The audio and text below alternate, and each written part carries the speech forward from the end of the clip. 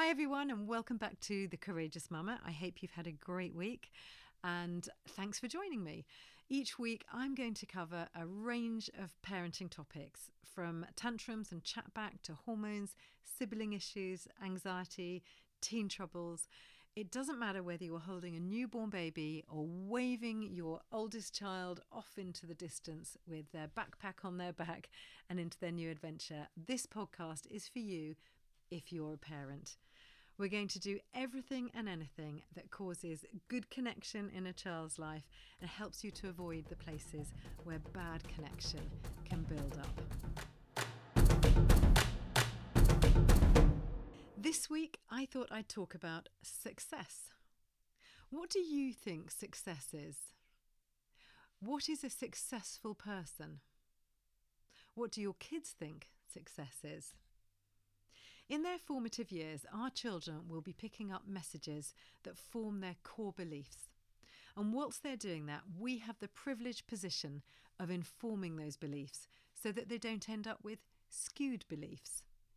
And I know it's easy at this point to be worried that we're programming them by shaping their beliefs. But the answer to that is you definitely are, whether you think you are or you're not, intentionally or passively, all day.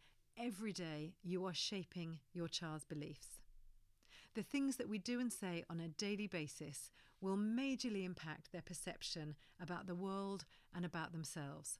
The question is, do we want to make sure that we're not sending the messages that we never meant to send? I'm simply saying, let's be intentional about that. Here's the thing. In this day and age, kids perceive fame as the height of success. Ask them over dinner what they think a successful person is. I doubt they'll say something profound. They're far more likely to point to jobs, exam passes, famous people, the cars that people drive. Ask them who they think is successful and why. And let me know. I'd love to hear. And where did they get that idea from? Well, it could be from peers or screens or us, but one way or another, unless we intentionally talk about success, they'll pick up the world messages. And what messages are you picking up? What's the world telling you? Be the best, get more followers, expand your influence, be thinner, be richer, be popular. Be your own boss, we hear a lot, as though it's some kind of failure to be working for somebody else. That could be a successful choice for one person. It's a lot to live up to, success, and our kids these days live in a sea of these narratives. They're all around them. When I was speaking in schools before lockdown, I'd often notice what was on the hall walls, and it wasn't uncommon to have a famous sports person and a quote next to them as a motivator. And I'm not against motivational talk, but what are the messages there, and are they always healthy? It's all often part of the big dream culture. And dreaming big is great, don't mishear me. But dreaming big about what? I don't have a problem with attaining an achievement. Of course, we should all meet our potential. But where I think it gets a bit dangerous is the notion that there's a huge end of line, top of the ladder experience that has to be had, and that's all we're aiming for. But is that the prevailing definition of success that you want your child to be saddled with? What do you think success is? How would you define it? The chances are, if you don't have a ready answer, that you're not being intentional in the way that you're imparting that message to your kids. I know that when I wrote my book, people would often ask me, how's it going? How many have you sold? Those two questions seem to come together. And of course, that is one way of looking at success. It's quantifiable, and we all love a number. But here's the thing. If someone who has read my book improves the connection between them and their child, that means 1,000,000 times more to me than being on the Times bestseller list. Yes, it was fun to speak at the Lit Fest, but I get a far greater kick out of one parent coming and sharing a parent win with me. The other day, a mum said to me on the phone she'd had a real win with a child that she'd been used to nagging in order to get him to be on time for sport. So she decided she was going to take a leaf out of the book and let him be responsible for himself and not nag if he was late for something. Meanwhile, she went off and had a cup of tea. She said she felt empowered, and he learned whether he liked being late, and they didn't fall out with each other.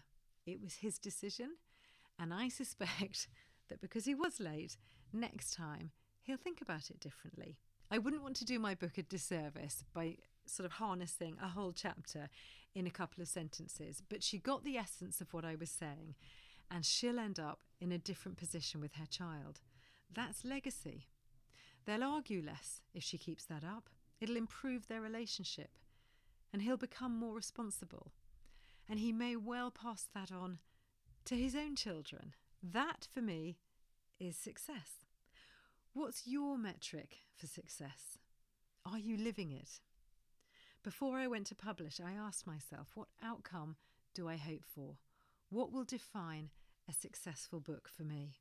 And it doesn't mean to say that a myriad of other things didn't happen too, but what actually defined success. If we can help our children to define what they feel is successful, they won't be as thrown by other people's successes, the world narratives. They'll be able to celebrate other people without feeling like a failure themselves. If we can help them to consider their definition of success, they can count their victories on their own merits, not on what's happening in the next lane.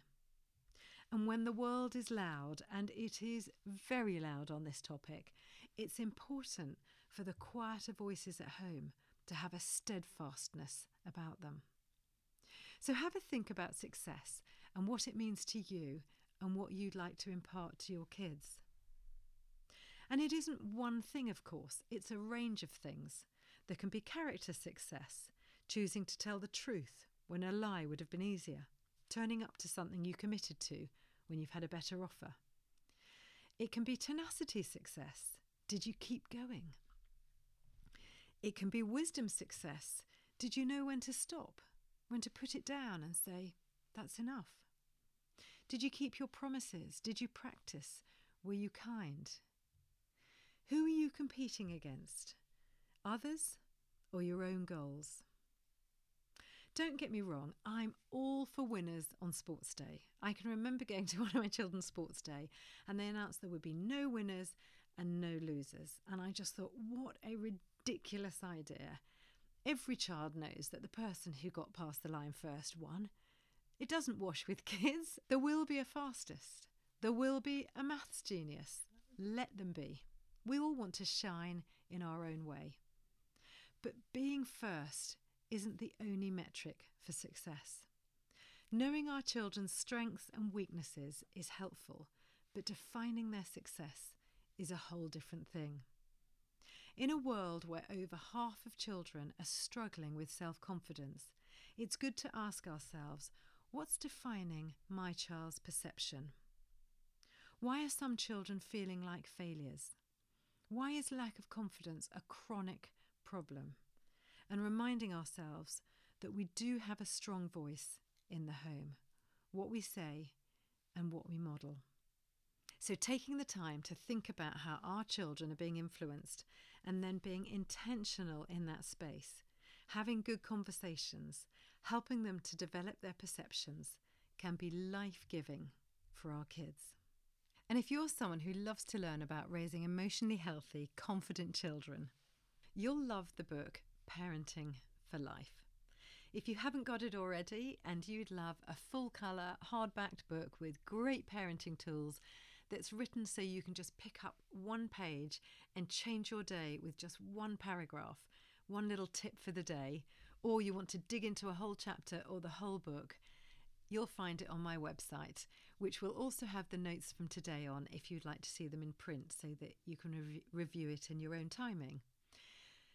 The website's called thecourageousmama.com. You'll also find information there if you're looking for some one-to-one support in your family life. You can come and share with me and we'll find some tools that will take the tension out of your family life. And that's also on thecourageousmama.com, but I'll put the link below as well. And what I'd love you to do is one of two things, or both. Pop to the review section of the podcast, ping me some stars and a nice comment. And the other thing is to share it with a friend, someone you know who would find this helpful. And I'll look forward to seeing you again next week.